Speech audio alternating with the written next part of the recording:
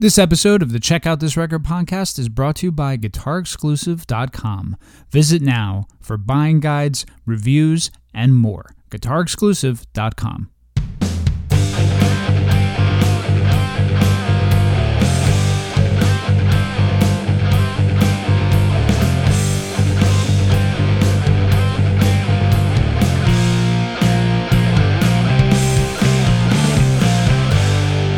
Greetings and welcome to the Rock and Roll podcast. Check out this record. My name is Mark, and please give a warm welcome to my partner in tight pants. It's Frankie D. That's right, my man.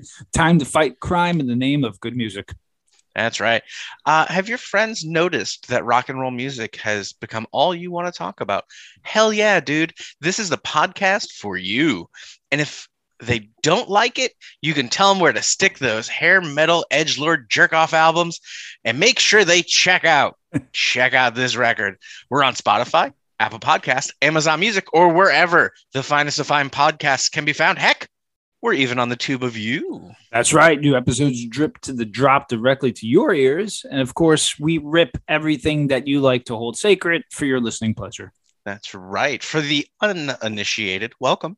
Here on Check Out This Record, Frank and I find records for each other to go through track by track and tell you what we really think about them. But that's not all. Oh, no.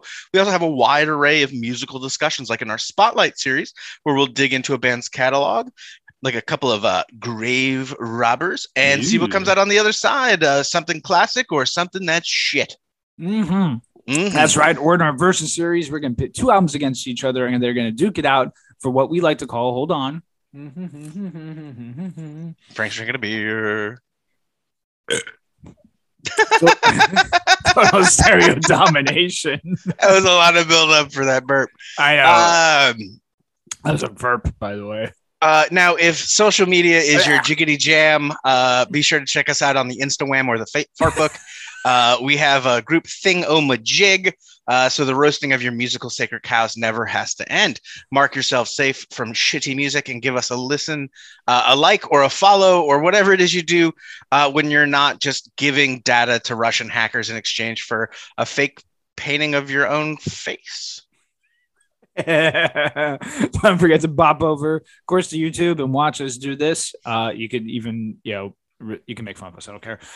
We try to piece this together with some scotch tape, and then hopefully we'll have some more content coming for you guys. So fire off a click on that old subscribe button. That's right. Now, last week, listeners will know that we tackled Echo and the Buddymans' debut album, Crocodile.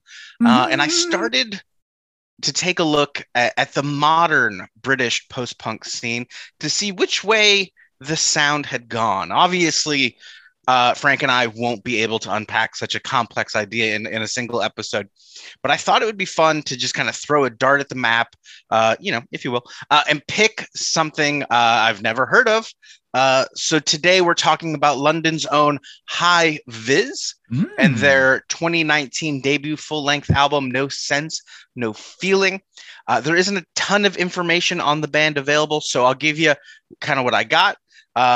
Consisting, the band members are in a ton of London's kind of like underground hardcore and punk scene. Sure. And I'm not going to go through naming them because we don't know any of them either. No offense to them. But the lineup is Edward Ski Harper on drums, Graham Sale.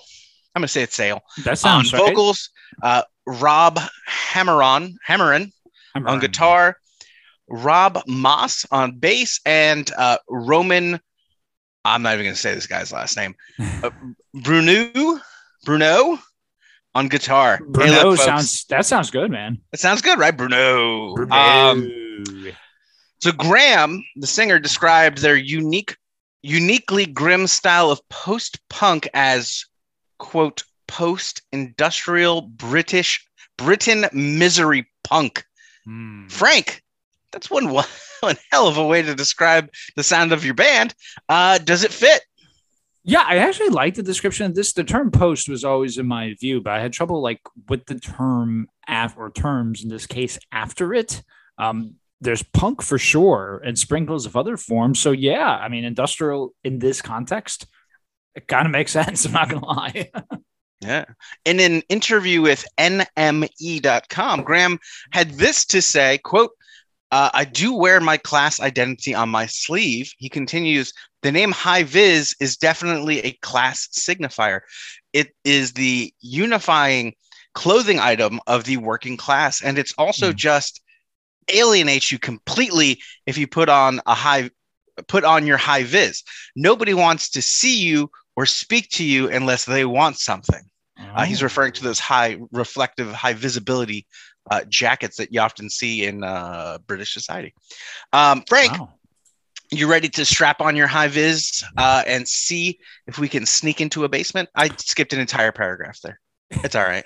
Yeah, I love a good sneak and I love a good basement. Yes, you do. Track 1, Choose to Lose. We're off and running, but this sounds a ton more like a classic hardcore two-step and less like a classic post-punk right out of the gate. Then about 40 seconds in, the mood really shifts towards that British post-punk of the 80s, just long enough for Graham to come in with an air of desperation to his voice, and the core of the band's sound is established. Post-hardcore, part post-punk, dark, but dare I say hopeful? Frank, was this choice as an opener a choice to lose? So live, I could see this as the opener and it gets everybody going. But it's funny, though, because I actually don't think that this was the best track to open things up. The second track, for sure, I kind of think should have been the first track. That's how I would have preferred in that opening sequence. However, let's put that aside. I like the desperation mixed with this airy nature that really gives one a dose of hardcore mixed with some 80s vibe. So you know what they're going for right here. Mm-hmm. Track 2, as Frank mentioned, Walking Wires. The reverb off the guitar screams 80s post-punk. Sure and when the drums come in, they really nail that sound down. Now, Graham has more of a classic hardcore delivery to his vocal style, but you can hear him taking his time with these lines. And while they're not sexy in the way that that 80s post-punk was, he's giving the song an edge that might have otherwise been lost with more of a crooning style. Yeah. Are you walking wires here, Frank? Oh, with my bare feet, son. It's so tough. There's almost a lo-fi quality to this, which really makes the song sound distant, but it works. The chorus screams full on 80s. I think Graham's voice, believe it or not, is actually not suited for the style, but that doesn't mean it doesn't add value, because it totally does. So it's weird, because even though it's not a kind of a voice for this 80s kind of new wave music, it adds so much. And if you take that away, it wouldn't work. So moving right along, track 3, Stabbed. I love this nearly Fugazi-esque bass and drum intro with the guitars blowing a hard rain over them until a very aggressive change in tempo, and they return back to the Fugazi sound. Pretty parts, heavy parts, well-defined, that come together nicely after the bridge. 3 tracks in, Frank, what are your thoughts so far?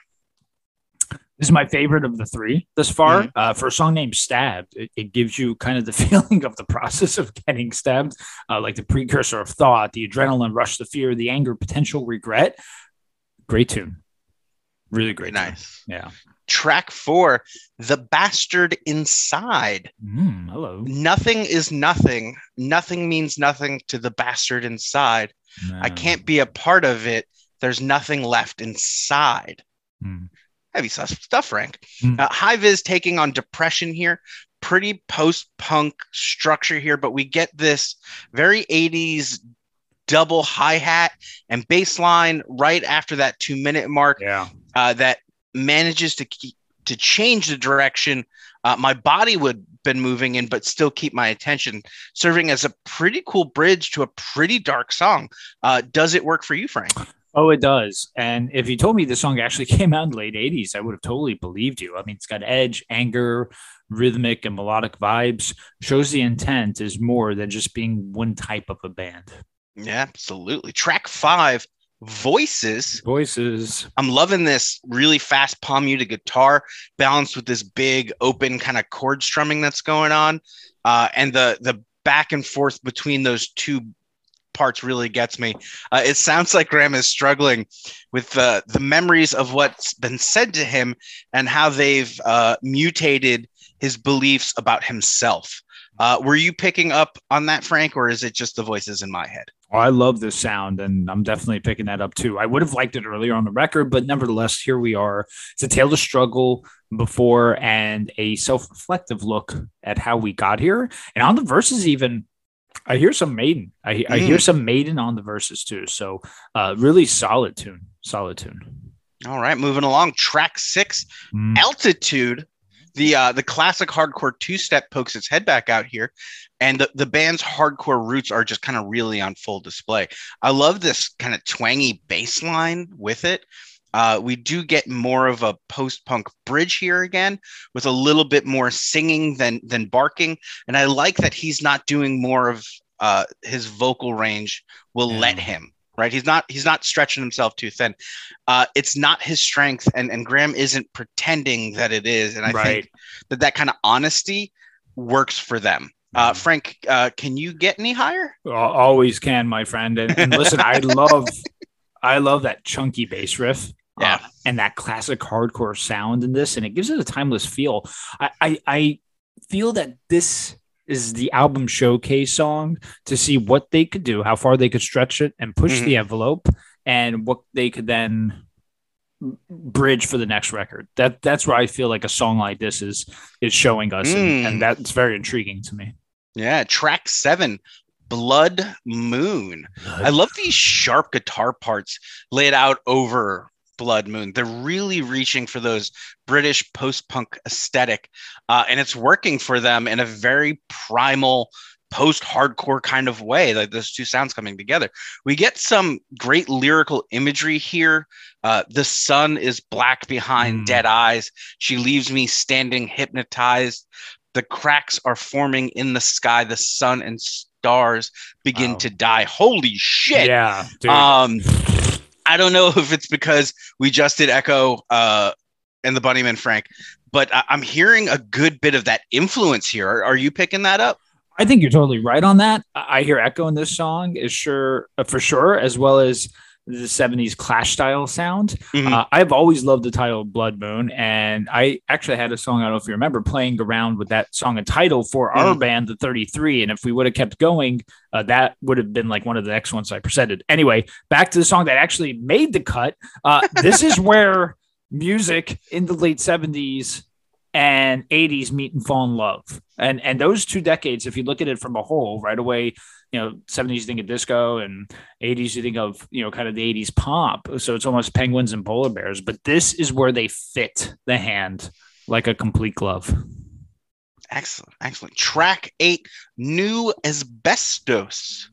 How do you succeed with no idea what you want? Great question. I mean, I love that line, Frank. Graham taking on the need to become a celebrity here, suggesting that the next big new thing is the modern day asbestos. Worth mentioning, his uncle died of complications from asbestos exposure while working on the dock. So this is not something he's going to take lightly. Totally. A powerful call for thoughtfulness on the cesspool that is modern celebrity culture. Frank, you want to add anything to that? Yeah, I mean, listen, asbestos got my grandfather too for those years working in the fur factories. I love the rallying cry, especially like you said, against that cesspool of modern celebrity culture. Most sensible people would agree they need a little tweaking of their positioning and needs to be knocked down on the tier of importance in people's lives. Anyway, this is another tune though that pushes to me them into realms that would be interesting to see if this is built upon for a next full-length album. And I think that's kind of cool that we're getting those little hints here. Again, shows the band is not one-dimensional, that they have a lot more in their arsenal. So a very, really cool song again. Well, believe it or not, that's the whole album. 8 songs, only 26 minutes long. Time for the old final thoughts, Frank. I know this leaned a little bit more post-hardcore than maybe I had attended, but again, throwing a dart at a map, right? But tell the folks at home, should they check out this record? I think people should indeed check out this record. If you like late 70s punk sound with 80s hardcore and new wave, this is for you. The songs come and go really quick. In fact, that's my main complaint with 8 songs. It's hard to get a full gauge on the band. I would have liked more, but you have 2 people here sitting talking that they want more from the band. So maybe there was some intent behind it too. It's a classic example of a band that has roots but love a whole bunch of other music, and they wanted to ensure it gets met with the writing of the songs. Tracks like Stabbed and Voices are really examples of how the sounds blend together, and then Blood Moon really hammer that nail into the coffin. Graham's voice isn't the best, but that's what makes me more intrigued by it. In fact, that's what I like about it. That I like that. So I'm really interested to see where they go next. I give this record 7.5 out of 10. Solid record. Good find, Mark. Thank you. So I'm sure it's obvious now, but I really fell in love with this record as I was getting into it. On the surface, I think it's easy to pigeonhole it as a hardcore record with post-punk makeup on, but I think at its core this honors the band's hardcore roots while embracing a now modern classic British sound. Choose to Lose and Walking Wires open the album like a storm coming to shore and build an incredible foundation for the Bastards Inside and Voices. So Altitude gives the back half of the album a welcome tempo shift and keeps the album from getting repetitive, leaving Blood Moon and New Asbestos to close it out. Arguably 2 of my favorite tracks on the album. One hell of a way to close the album for sure. This one for me, I'm giving it an 8 out of 10. Nice. Definitely, folks. I've been looking for it. If you can find it, let me know. Check out this record. I was going to say, what's the availability of this record? No, it's limited. It's limited. Dang. Good on them, man. 2 pressings, and that's all they've done. They're leaving it. Yeah, leaving it. Fun choice. I'll really be interested to see what the next record is like for them. Absolutely. Frank, it's my favorite part of the show, the part where you tell me what it is I'm going to listen to for the next week. And I got to say, I've really enjoyed watching you drink that beer tonight, buddy. Thank you, sir. So, I didn't know where to go. And I was just going to take a complete left turn and turn us out of kind of this section of music that we've been in and just give you something else. But I was like, no, wait a minute. Let's I think it's fun that we're kind of finding those intersectional paths of where these things may have met and springboarded them into these new bands that we found. And then also to kind of these older bands. So I'm going to give you something that we've been talking about, but now we get to highlight it. Okay. So we're going back to 1980, because that's when this album was released. And I want us to take a look at the debut record, Is This Real? By Wipers, right? We're talking about Wipers. Oh, okay. Yeah. So we're talking about Wipers a lot. And I was like, yeah, they play a role in this, such a big cult following. And I'm sure they're intertwined in some of the stuff that we've been checking out for the past couple of weeks. So I said, let's start with the first record. So Wipers, Is This Real? I mean, we've been talking about Wipers for maybe 6 months now, maybe a little longer even. I think sometime last year. Sometime last year, yeah. And I've noticed, I've seen their records popping up in the record store. I've seen their T-shirt around the greater Orlando metropolitan area. See? So I'm interested because it's one of those things where I went, oh yeah, that is cool, but I haven't really had an opportunity to go back to it. So I'm excited to spend this week checking them out. Absolutely. I think a lot of people point to them as a pivotal role. And, I think it could be one of those bands that really quietly paved the way for a lot of these other bands. So kind of excited about that, and we'll check it out, and we'll bear way then to do it with the first record. So there we go. Oh my. Yeah, everyone. Well, hey, listen, thank you for listening. Thank you for taking the time out of your day. Remember to like, subscribe, rate, review, suggest, and of course, be safe. I can't believe you made it all the way to the end of another episode. We love it when you can do that. Have you?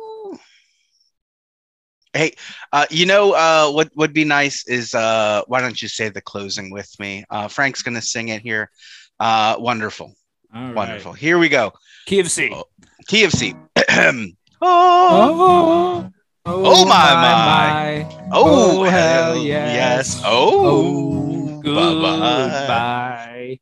It's kind of crazy they put that album out in 2018, isn't it? That is nuts, isn't it? I mean, it sounds like we found that in like a stack of CDs from the 90s and just like pretty much. And like, oh, hey, look at this missing band we found. Yeah. Like, oh, by the way, did you guys ever hear this band? They passed through one time. And like